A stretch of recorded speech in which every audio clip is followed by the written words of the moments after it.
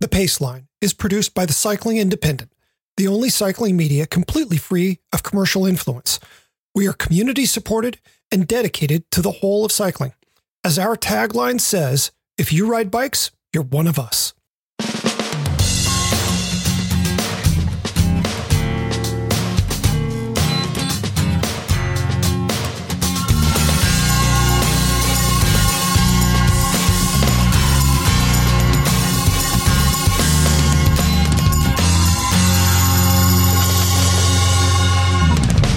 From the Cycling Independent, this is The Paceline, the podcast on two wheels. I'm Patrick Brady, and with me is my co-host, Patria Vandermark. Each week, we take a look at how cycling fits in our lives. So, Patria, I actually heard of friends doing a gravel event this past weekend. Wow, this is great news. Something you probably wouldn't have expected, would you? I was surprised. I didn't realize that I knew about the event. But I figured at some point it must have gotten canceled, and it did not get canceled. So the event is the Shasta Gravel Hugger. And I've got two friends who are up there, and they've shown me photos, posted some on social media. I'm going to talk to them and see if I can't create a little photo gallery for TCI. But holy cow, it was cold and frozen, but sloppy conditions. My friend Romany sent me this photo of the rear triangle of her bike, and all you could see was the brown that was caked up on it. Wow. So a very proper gravel, muddy road, and 100 miles ride to boot. Oh my goodness. So how many people need a new drivetrain or practically a new bike after that? I want to say there were only 5 women. I think Romany said that only 5 women finished that length. Wow. Well, It's early in the season for anyone. I mean, even for you guys in California, that seems early season for that kind of distance. And that's a long ride for a gravel ride in the mud. Distance for sure. Yeah. How many people total participated in it? I think she said it was 100-ish. And, they made sure that people were spaced out reasonably well. I've seen some photos of pace lines. Some part of me wants to say, with temperatures that cold, a virus couldn't survive. That's silly. But, right. I look at those photos and when, the shots with Mount Shasta in the background, completely snow covered, this big white thing sticking up in the middle of the frame. And I can feel how cold the air is just looking at the images. It's like, man. I do hope you'll have a photo for the show notes so we can see that. I got to talk to people. I haven't made the request for permission yet, so I got to talk to them. All right, so you can paint the pictures in our mind anyway. So that's great to hear that the event happened. Yeah. Now, I hear that you guys have swung in another direction. We did. It's a little weird. It's 72 degrees today. And I just got back from a 40-mile road ride. This is weird in every way you can possibly imagine things being weird. Well, it's warmer there than it is here by 20 degrees. That's crazy. This is pretty strange. And last time we were talking, I was going on and on about how I did a great fat bike snow ride. And this past weekend, all the fat bikers were just bemoaning the existence of the warmth coming, the last few rides on the snow. But hey, when it turns to 72 degrees, you can't hate that. It's great. It's so nice out. And I'll tell you, I passed just now. I must have seen 15 people I knew on the road. And it's in the middle. Today, we're recording on a Thursday. Because I wasn't able to make it happen on Monday. So middle of the day, 1:00 on a Thursday afternoon, all of Boston is outside right now. Well, with everybody telecommuting, it's like, unless you're not on the Zoom call, who knows, right? Right, exactly. Working from home today is, psychological well-being, health, mental happiness. Everybody's outside. I think we can all be forgiven for that. Agreed. Yeah. Yeah. If I was a boss, I'd be like, go ahead, get out of here. Exactly. Yeah, because otherwise you have to contend with this person who's going to be really angry, missing this moment of glorious time. Yeah. Which is basically how I felt. Yep. What's your pull this week? This week, I'm talking about commuting. Oh, okay. Because with the pandemic starting to lessen, people are starting to talk about going back to work. And commuting by bike is definitely going to be a big uptick. People still not being super comfortable on public transportation. And this is an opportunity to do things differently. We've all had a chance to take a step back and take a look at our lives as how they've been with the pandemic, being at home a lot more. We've been able to change a lot. Now, a lot more people are doing remote work. Many people I know have moved. Quite a few people have moved states away because they're remote. Their work will let them work anywhere now. And they've taken a step back and said, hey, I can just live somewhere that I want to live. So I'm moving. See you later. I know somebody who just moved to Vermont and someone else who's moving to Oregon. I mean, we're talking major life changes as a result of COVID. Yeah. Wow. So how about a little less major life change? And that is maybe take a look at your car commute and see if it's something you can do by bike. Might as well. Once upon a time, I'm going to tell you a little story about my previous life when I lived in Seattle. I lived on Bainbridge Island, which is a beautiful island off of Seattle. And I worked at the University of Washington. So my commute, which was literally a forced bike commute, or taking public transportation was an option too. Driving literally wasn't an option because one would have to drive their car onto the ferry and you might not get a spot on the ferry. That would make you late to work by at least an hour, maybe two.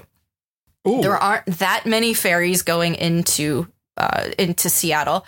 It was a beautiful commute. It was a very interesting situation. And I had moved to Seattle from upstate New York. So this was a major change, a major move. And I was thrown into this. I got the job at the University of Washington and said, well, how do I get to work?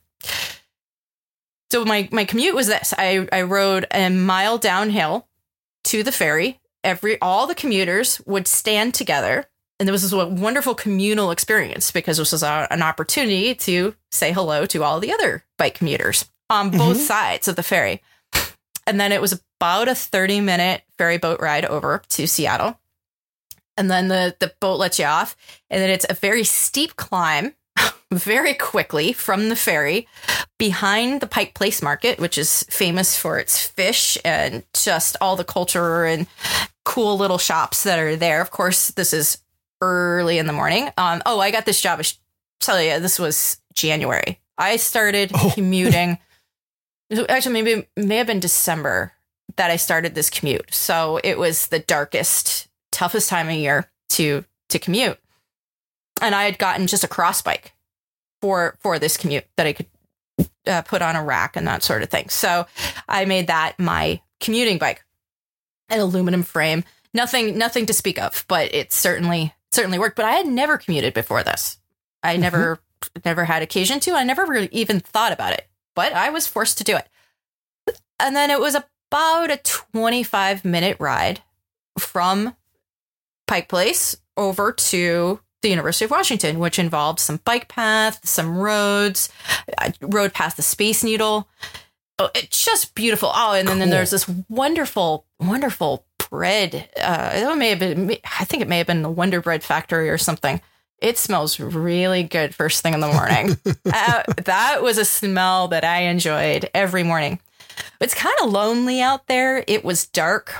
My first day commuting, I remember how scared I was because, this is also not long after I became a cyclist. And when I became a cyclist, I hadn't, like most people ride their bikes from the time they're kids. And I had ridden my bike as a kid, but I didn't really enjoy it. And then I had a bike in college and I didn't really ride it much. And then I had gotten my first road bike 2 to 3 months before making this move to Seattle. So I was very new to the cycling scene. And it was great. This commuting really helped me get into cycling because it's such a big thing in Seattle.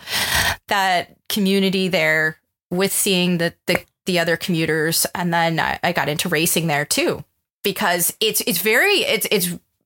the way the whole Seattle cycling scene is very welcoming in a way I've never seen it welcoming anywhere else. And I've been in Colorado and everything else. It's incredible. It was really good. I think my third race as a Cat 4 woman, there were 100 women in the race, to give you an idea. Wow. I mean, and this is years ago. And I have heard stories since then of people who have been in that in Seattle and who have raced. It sounds like they continue to do exceptionally well with attracting women racers and just new racers in general. I mean, it's just very, very inclusive and very bike centric culture. So anyway, so this is my commute to the University of Washington. So I would get there and basically take off my coat, which was like this burly, bright yellow jacket with lots of reflectivity on it. And the shoes that I wore looked like regular shoes that had a cleat in them. And I just wore them all day. That's it. I didn't even change my shoes.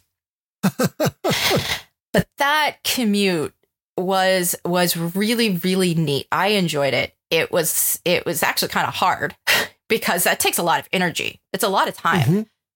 Of course, the time in the ferry is great work time. And that's what's nice when you're taking public transportation. A lot of times you can get work done while someone else is doing the work. But hey, by the end of the day, we've had a great workout, especially with those big hills in Seattle. They are steep. If you think San Francisco hills and these hills coming up from the ferry port are very similarly very steep. Oof. But anyway, so this is my background in commuting, and I haven't done much commuting here because of my job demands. Basically, I always have to bring bikes every which direction. But there, it was great. I just put my stuff in panniers, hung the panniers off the bike. Easy does it. I highly recommend that for a commute. A lot of people like to put stuff in backpacks, but I think once you get that stuff off your back and on the bike, see how pleasant that is. You really sweat a lot. Your back, your jacket, your back, it just gets sweaty and gross. And then your load, your center of gravity is higher because of all that stuff you're sticking in your backpack. And it can also cut off circulation to your hands. There's just a lot there that can be fatiguing to you. Yep. Something that my first day, so I made them all. Guess as most people would do, you make a lot of mistakes first and you learn from your mistakes. My number one mistake was this. I got this really cool Timbuktu messenger bag from REI, which, Seattle is the land of REI. So excited about this bag. It looked super cool. And it almost killed me because I couldn't keep it on my back. And I think men have a wider back. No. Well, I mean, yes, but that doesn't make the difference. Messenger bags are just not a great thing for cycling. They're just not. So you've had a similar difficult experience with keeping it on your back. Yeah. It's difficult. It's bad for your shoulders. It's really not good.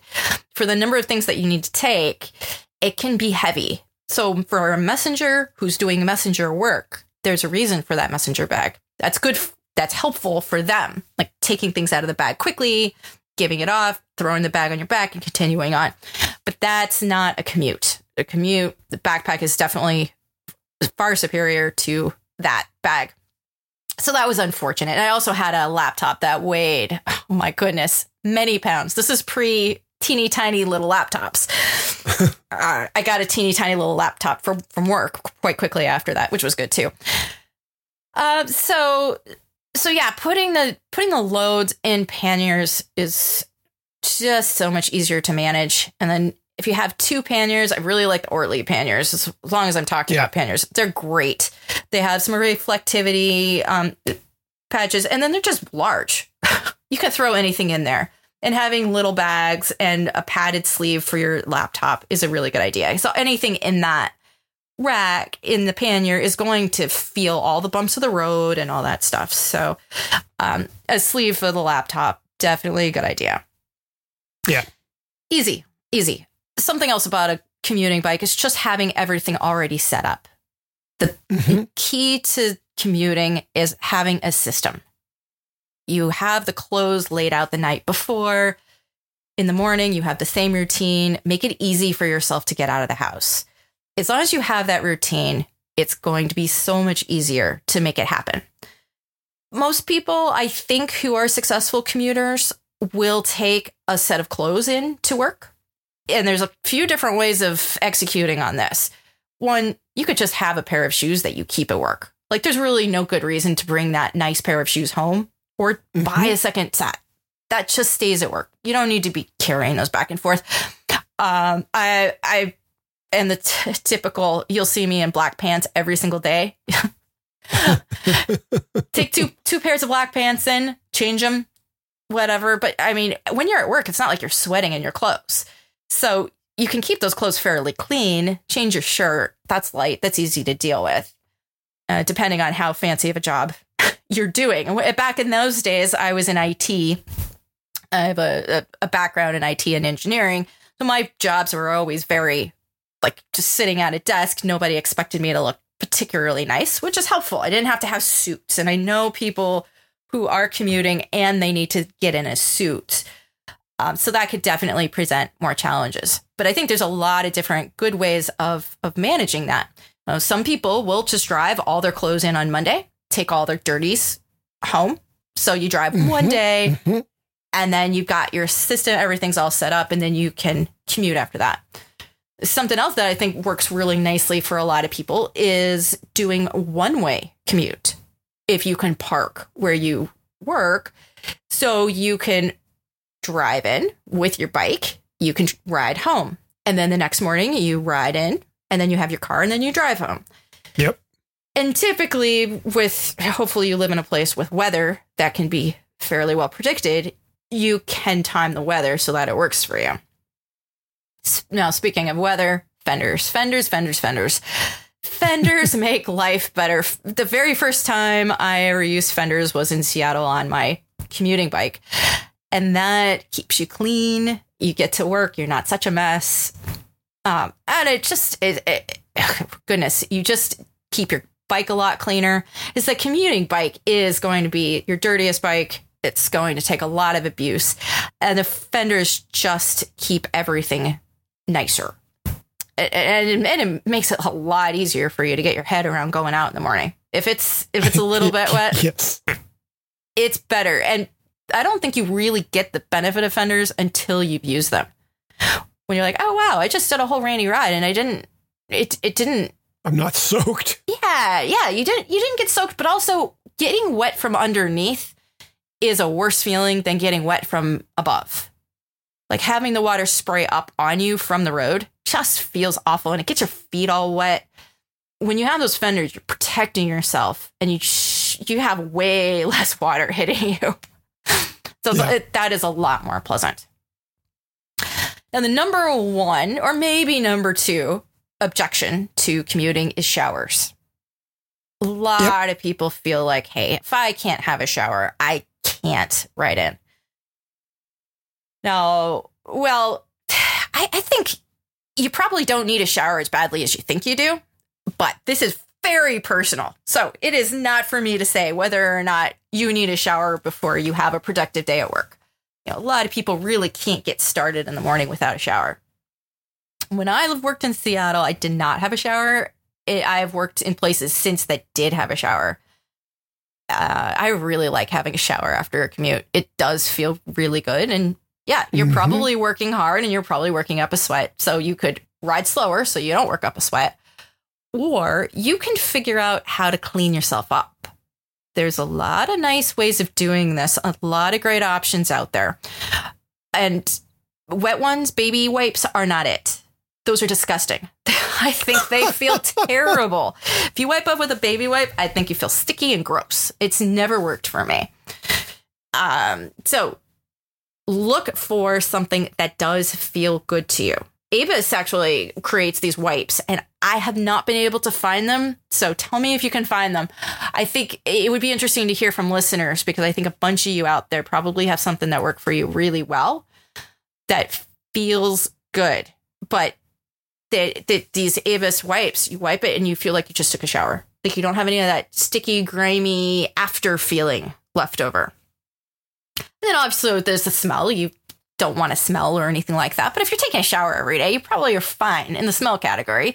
It's the you feeling like you can present to people without being gross. Mm-hmm. There's also something, this is a company I learned about when the pandemic started, which we're now celebrating the first anniversary of the shutdown in Massachusetts. We're not which was celebrating. Very similar. Oh, no.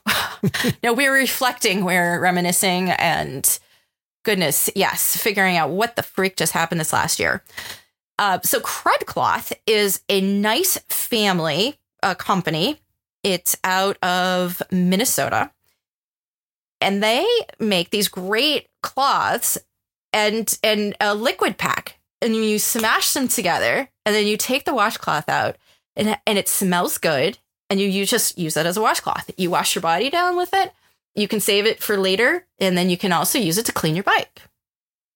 Huh. It's a wonderful thing. Does not cost much. Just a nice, good feeling thing. We were giving these away at our social distance rides that we were hosting last summer. And they've just been just a wonderful company. So I would say check out Crud Cloth. But I mentioned that if found out about them in the pandemic, they had, I think they had a sponsor down on Instagram. And I had noticed them from there because when, of course, this whole pandemic thing hit, everything was about clean. Everyone wanted clean anything. So that's surfaced. They have like lavender and orange and wonderful scents. So they do a really great job with those. That could be the type of thing that just makes you feel great to wipe down and you feel good to work. And then when you get home after your commute, then you got the shower. Yeah. But commuting feels good. It's a great way of getting your workout in. I think that's one of the things a lot of people were bemoaning this past year. I heard from a lot of people who said, hey, I loved my commute. I really looked forward to that every day. And I miss it. I also miss my colleagues and a lot of other things about going to work. It's not all roses of people working from home. Obviously, there's a lot of upsides to that, too. But it is easy to get yourself out of the house when you have to be sitting at your desk at 9 a.m. You've got a deadline and you need to make that commute. Well, hey, look, you just had a great ride. And I know people who commute, obviously a 5-mile commute. I think that's about a perfect distance in terms of being easy. You don't have to take a shower. It's not that physically demanding, so it doesn't leave you completely exhausted for the day. Yep. But I know a lot of people who commute 20 miles too. Mm-hmm. So your commute could be long, but it could be really pleasant and very nice. There's a little food for thought where it comes to maybe changing some stuff that you do when things start to reopen. This doesn't all have to go back to the way it was before. For sure. I will say that I certainly had an experience much like yours with perfumed baby wipes using, cleaning up after a race. That's when I first started using them. Mm-hmm. And I quickly found that if I switched to the unscented ones, that sticky and yucky and whatever else that came with them, that the feeling like there was still a film of something on me. Yes, that's a good that way to didn't describe happen it. with the unscented ones. Oh, so, good. Yeah. So I continue to keep those around. But, there are a couple companies, Chamois Butter and Zevlin. They make handlebar tape. Mm-hmm. They both make products for, little spray bottles you can use. Spray your legs down, spray yourself down, and clean up with those post-ride. So you would use a rag then, like a washcloth over that? Yeah, keep a washcloth around. Mm-hmm. Yeah. And for a while, I was commuting to a publisher in Torrance from where I lived in Redondo Beach, right about 5 miles if I rode straight there. Mm-hmm. There were mornings where I would do the morning training ride and then take this loop south that was a little out of the way, but I'd get to do the morning training ride and then after the ride was over, split off and head to work. And Mondays, my rest day, I would drive in fresh clothes and bring home the others. I had a pair of shoes that I kept there. It was not a bad system. Yeah. I'll never forget the morning though that the sun of the founder of the company who, he wasn't just like some hanger on. He was actually running one division of the company. So, an accomplished guy. But he looked at my bike and he looked at me and he said, well, how far is it?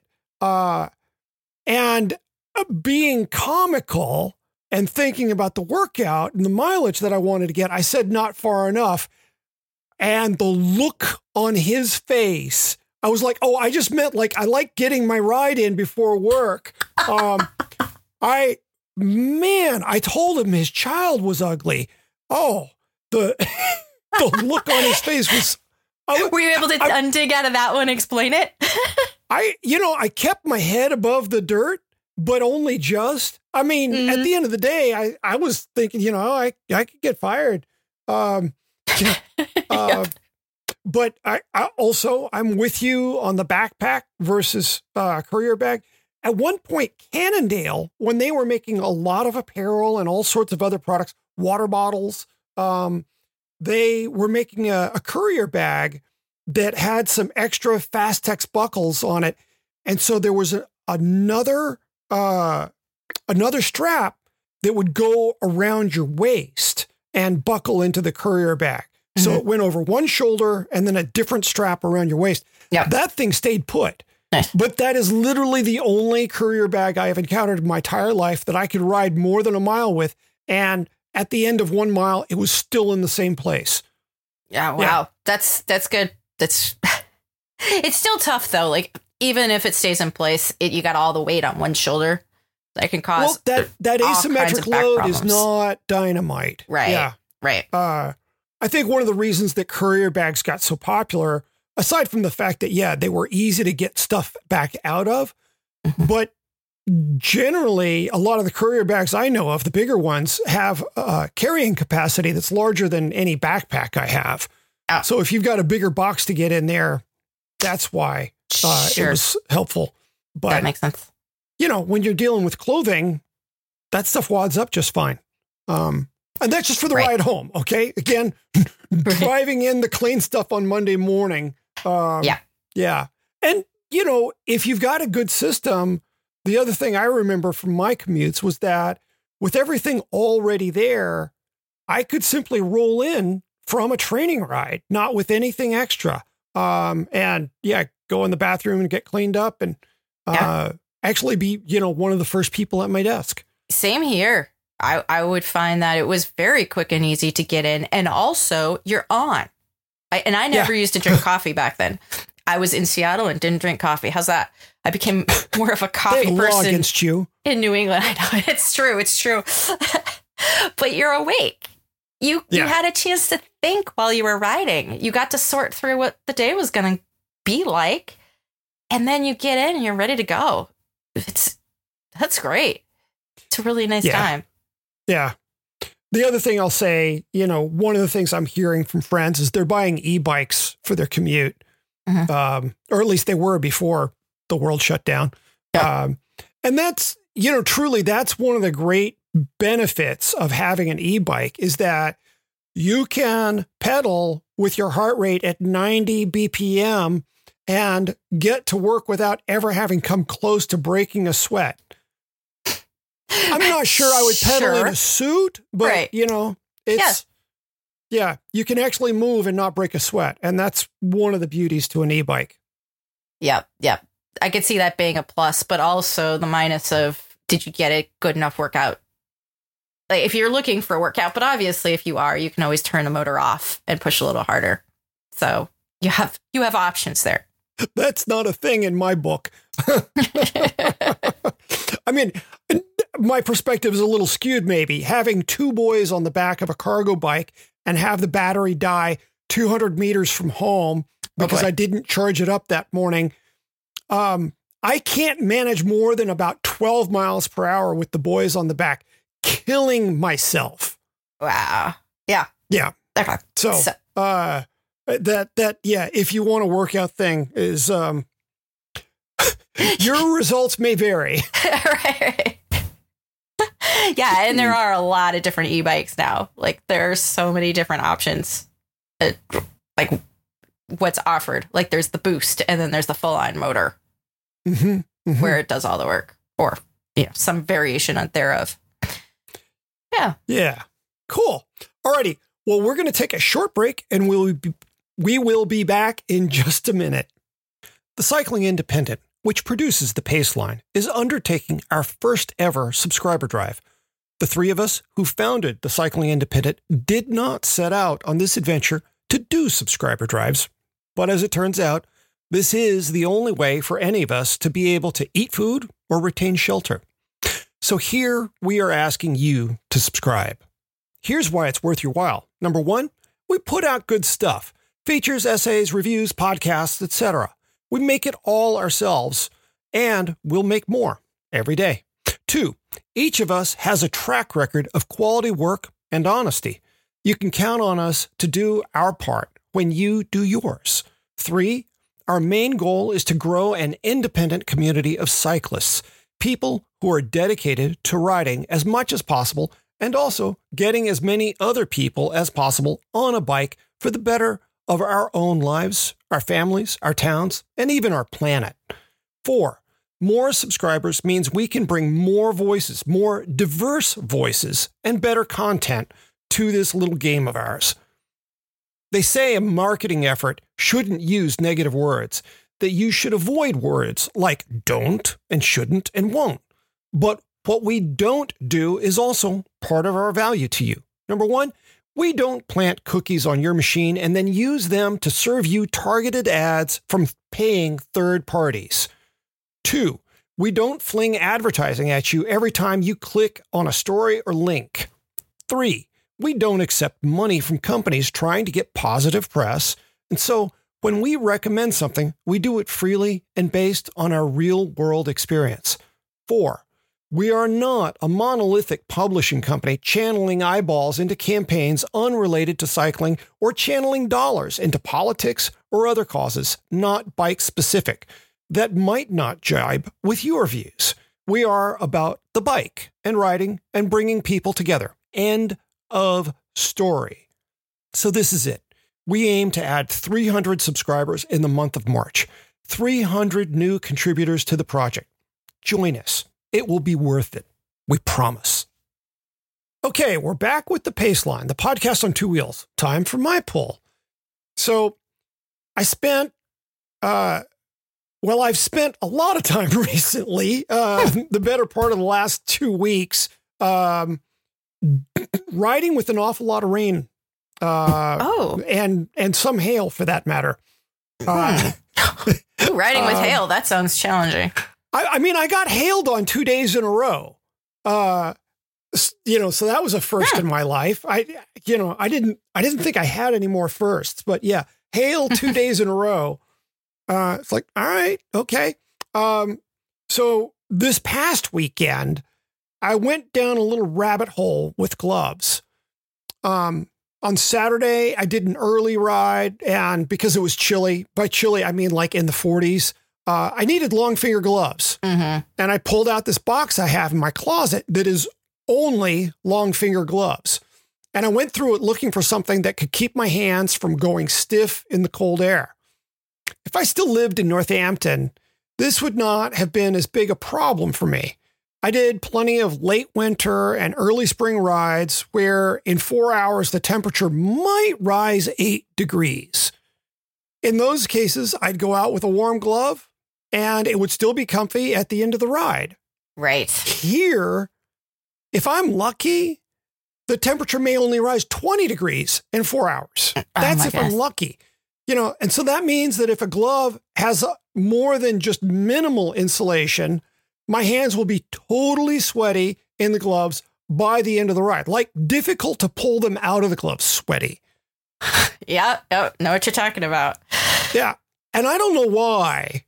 I'm not somebody who generally feels like he's overheating on the bike, but for some reason, there is this little thing where if I'm wearing a glove that's too warm, that's the thing that will make me feel overheated. It's really crazy, but that more than anything else will get me feeling uncomfortable. That said, but there is always the but. If the gloves are too minimal, my hands get stiff and braking becomes an issue. Forget shifting. If I can't stop, that's a problem. Yeah, cold hands have a very hard time doing anything with brakes.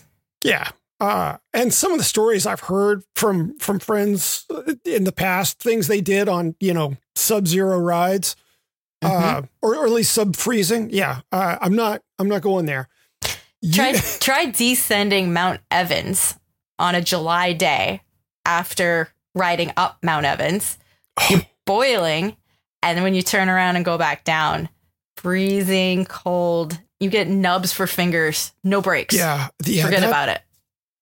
I mean, at least from what I understand, that's not a super, super technical descent. Yeah, you can let it go quite a bit. But yeah, your hands are just so cold because it's fast. Yeah. A lot of it I can imagine. The wind chill. Right. And it's never warm up there. 14,000 feet. I think it's not really supposed to. So years ago when I was still living in LA, I took to wearing microfleece gloves beneath normal fingerless gloves. So I'd put on an older pair of fingerless gloves over the microfleece gloves. The older pairs were usually a little stretched out. And so I could put those on over the microfleece and I didn't feel like my hands were taped up or something.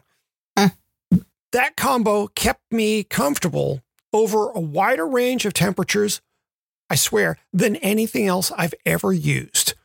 If the day got really warm, I could remove the microfleece gloves and just put the fingerless gloves back on. And, they weren't totally sweaty.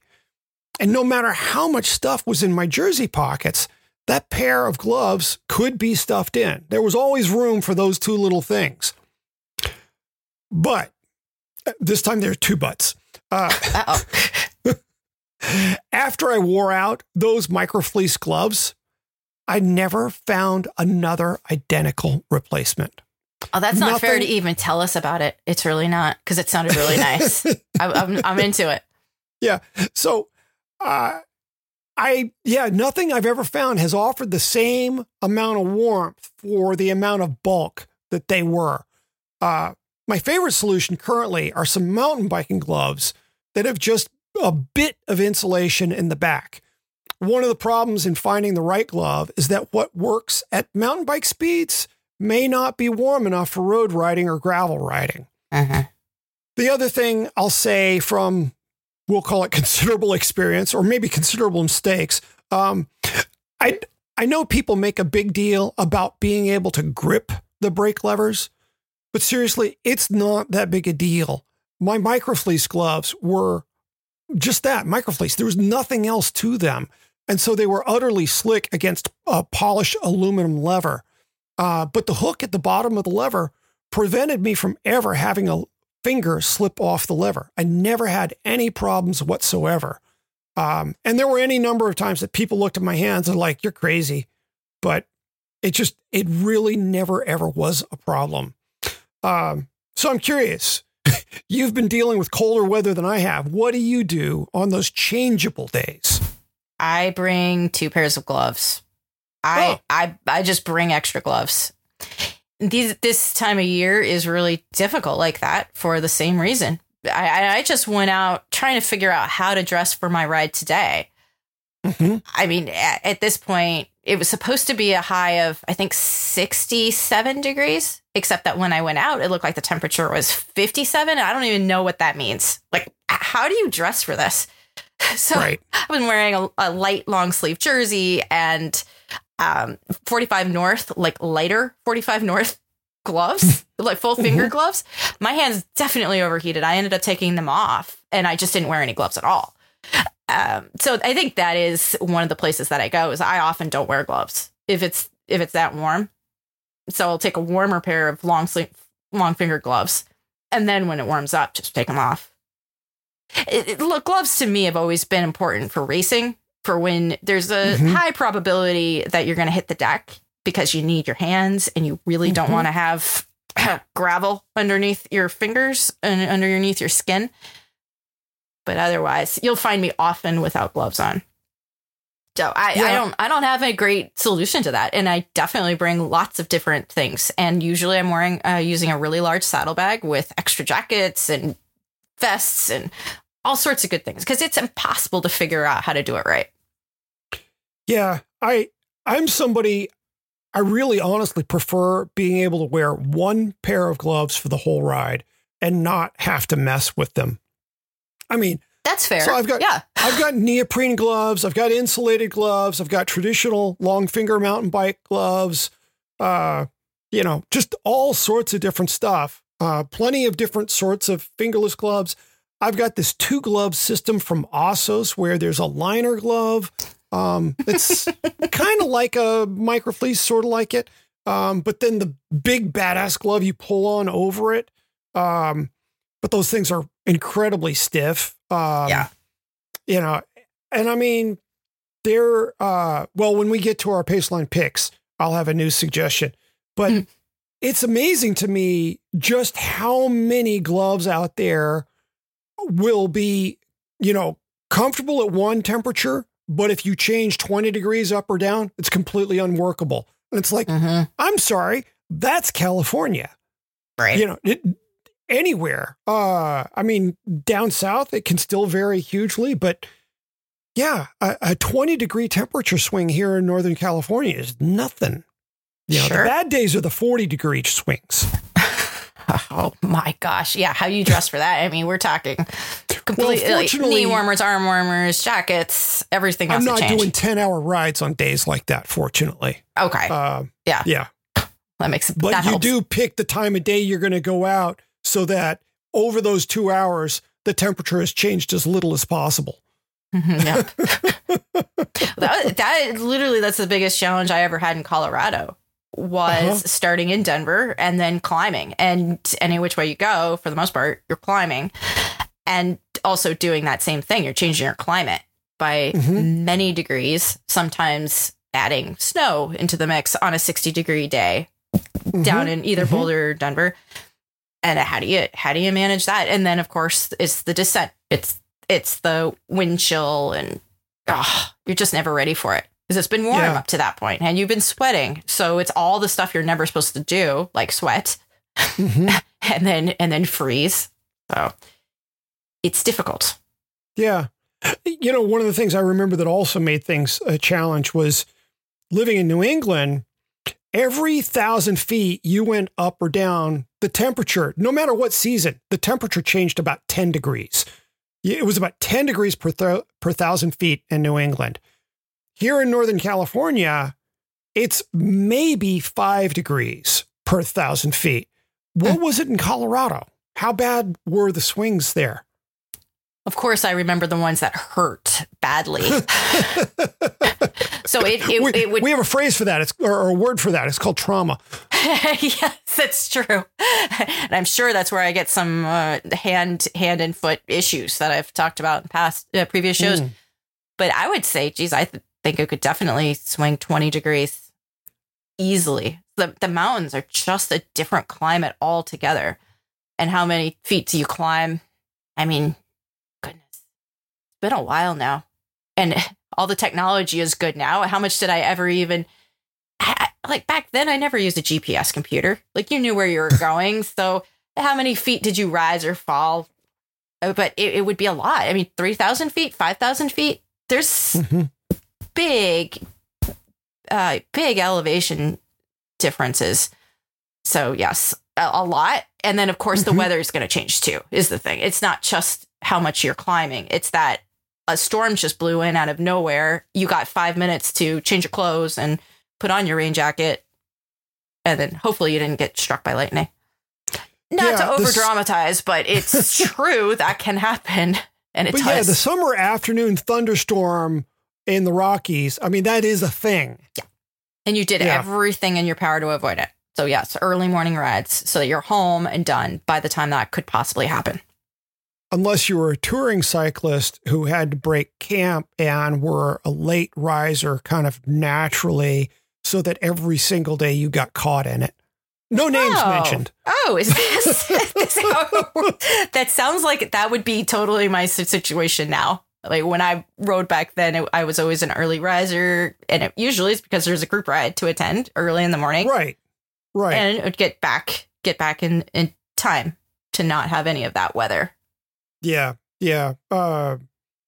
I may know somebody who was unwilling to get out of his sleeping bag if it was still below 50 degrees. I think you would be in good company with lots of people who would probably feel that same way. Because lots of people aren't going to be waking up in a tent, so they've never been presented with that challenge. That how can you get up when it's cold? When it's cold and you want to get out of your sleeping bag? No thanks. I think I'm made of sterner stuff these days, but I can remember, well, one morning in Glacier National Park, I woke up and I looked at the little thermometer hanging from the fob inside my tent, and it said 39 degrees. And I was like, yeah, I'm just going to roll over and go back to sleep. Yeah. Sleep sounds awfully good right now. Yeah. Okay. Well, let's move on to Paceline picks. What do you have this week? This week, I'm talking about the very most important thing you could possibly have as a home mechanic. The number one. Oh, yeah, that's true. Good point. Without a bike, this is moot. A mechanic stand. I joke all the time about how at the bike shop, the most important thing we have is a good stand. It's the thing that allows you to do anything you need to do on your bike. If you can't get your bike up, it's hard to look at it. It's hard to get lube on the chain without getting it all over the floor. It's hard to keep your bike from falling over on you or over on something else that's going to crack the frame. Just a basic home mechanic stand. I really like the Park Tool PCS 9.2. I think Park Tool does a great job with a lot of their tools and their home stands. They have fancier ones, but the basic one is $180. It's not that expensive, and it allows you to work on your bike. It allows you to easily put lube on your chain, which you should be doing. It's spring. Your bike's going to become a mess if you did that gravel event that you were just talking about. Yeah. You need to be cleaning your bike. You need to be doing it at regular intervals. You need to be getting water on the chain. You need to wash off that grit. And if you have a stand, it's going to be pleasant. It will be very, very different than if you don't have a stand, where you're like, and then you have to lean over. It hurts your back. It's physically unpleasant. When you have a stand, your bike is now at your level, and you get to work on it standing up. And then you can have light. It's not a bad idea to put it in a place where you have a good shop light. You can have it in your garage. And I think back to the time when I was living in a condo in downtown Denver.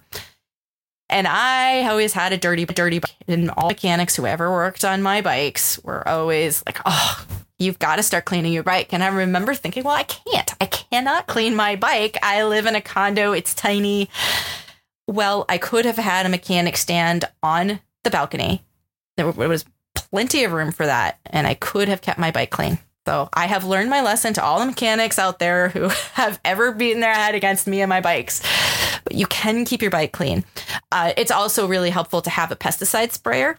And I say pesticide sprayer because you can get it at Home Depot. It doesn't actually have pesticide in it, but you pump it and you can spray your bike. So that's easy. You don't have to rely on having a hose. Again, if you're living in a building in a situation where you don't have control of your own water source, that's a great way of getting a nice stream of water on your bike. Not too much, not too little. You can get it clean. So get a home mechanic stand, number one, and then all of the other tools and everything else will come, and you're going to just not fight the process as much as you're fighting it right now. Yeah. One of the things I like about so many of the home stands now is that they come with some ability to adjust the height of where the bike is once you've got it up. I really like having the bike kind of in my face. I want to be able to see the derailleurs. You know, I want to be able to look at the chain, and I'd rather not like be all hunched over. Right. And so, yeah, that's a nice one. It folds up really nice and small. Yeah. Right. Yeah. You can move it around. You can take it with you. You can take it to events. It's funny. Once you have it, you're going to wonder how you ever lived without it. Yeah. Kind of like a floor pump. Yeah. Right. That's true. You also wonder about that. I remember about a week into owning my first floor pump, I was like, what was I doing before? How did I think I was going to get along without this? What were you doing before? I can't imagine life without a floor pump. Frame pump. Oh, wow. And probably riding around at 65 PSI an awful lot. Right. Sure. I knew no better, We all have our learning curve. Mine was awfully steep. There you go. All good advice. Yeah. So my pick, as a result of my pull, is a pair of gloves from Sportful, the Fiandre Light Glove. Mm. This is what I'd call a spring or fall glove, or California winter. Don't spew. The back of the glove is windproof and water resistant. So it breathes reasonably well, with the exception of one little patch on the fingertip of the index fingers. There's some little micro suede that they use so that you can actually operate a smartphone. But the palm and fingers of the gloves otherwise feature these stripes of silicone for grip. And it's as grippy a glove as I've ever encountered. For anyone whose bike has bar tape with a somewhat slick finish, these gloves would be definitely a great way to go in wet conditions. They're only $40. Come in two colors, either orange or black. Here's one of the best things about them, though. They come in 6 sizes, extra small to extra, extra large. I don't have particularly large hands. I'm kind of fine-boned. I'm well suited to tapping on a computer keyboard. And I wear the large. I could probably fit in the medium, I'm thinking. If I wanted a super, super snug fit, I have a very comfortable fit in the large. But these things, I've been wearing them day after day after day after day for the last, 10 days or something. And they're really lovely. They have no insulation whatsoever on the inside. It's just that windstopper material. I can attest, in a serious downpour, your hands are going to get wet. Water will get through them. Right. But if it's just like a lighter shower, or you're hitting the water quickly because you're doing 20 miles an hour, it's not so bad. It's the best glove I found for that kind of 50 degrees and rain. That's great. That sounds really nice. And you were pointing out the windproof qualities. See that being very, very helpful. It's been a refreshing change. I mean, seriously, I don't have a single other pair of gloves that I've ever worn for purpose review or currently have in my collection that do quite what these do. So I've been very pleasantly surprised by them. And there was opportunity. Yeah.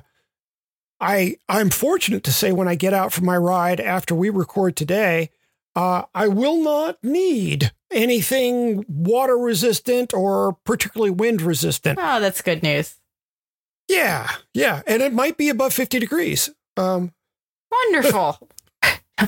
Well, it'll definitely be above 50, but maybe not 60. So don't get too used to it. Here, I saw something. It looks like we're going to be going back down to maybe 17 degrees. So it will be a fun ride. Man, yeah, I'll stick with Sonoma County. Thank you. I'm not actually complaining. I should clarify. I am not actually complaining. I'm getting solid miles. I'm, happy boy. That's great. And you're learning how to enjoy or you find the gloves that make you comfortable to ride in the rain. And then you can be out there.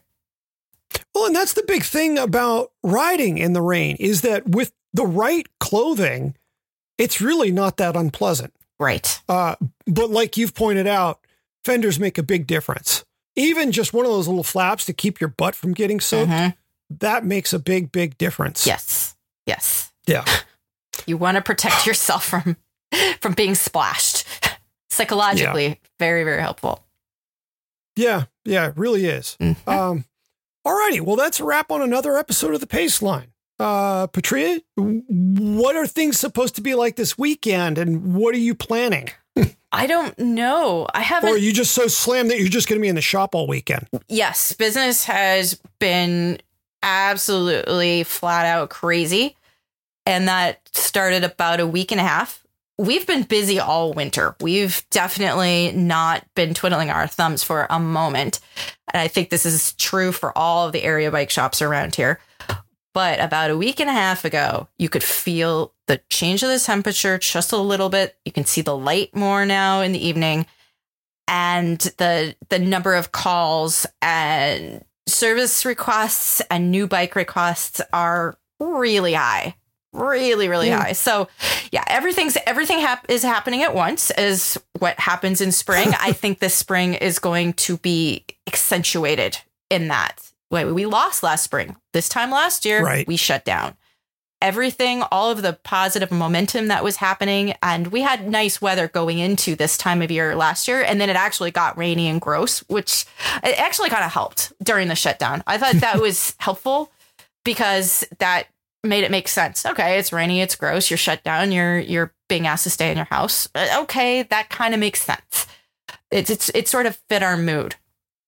So we were going into spring with this wonderful momentum, and then everything just stopped. Now we're going into spring with this wonderful momentum, and there were a lot of smiles out there today. And now everyone is okay. We're still working from home.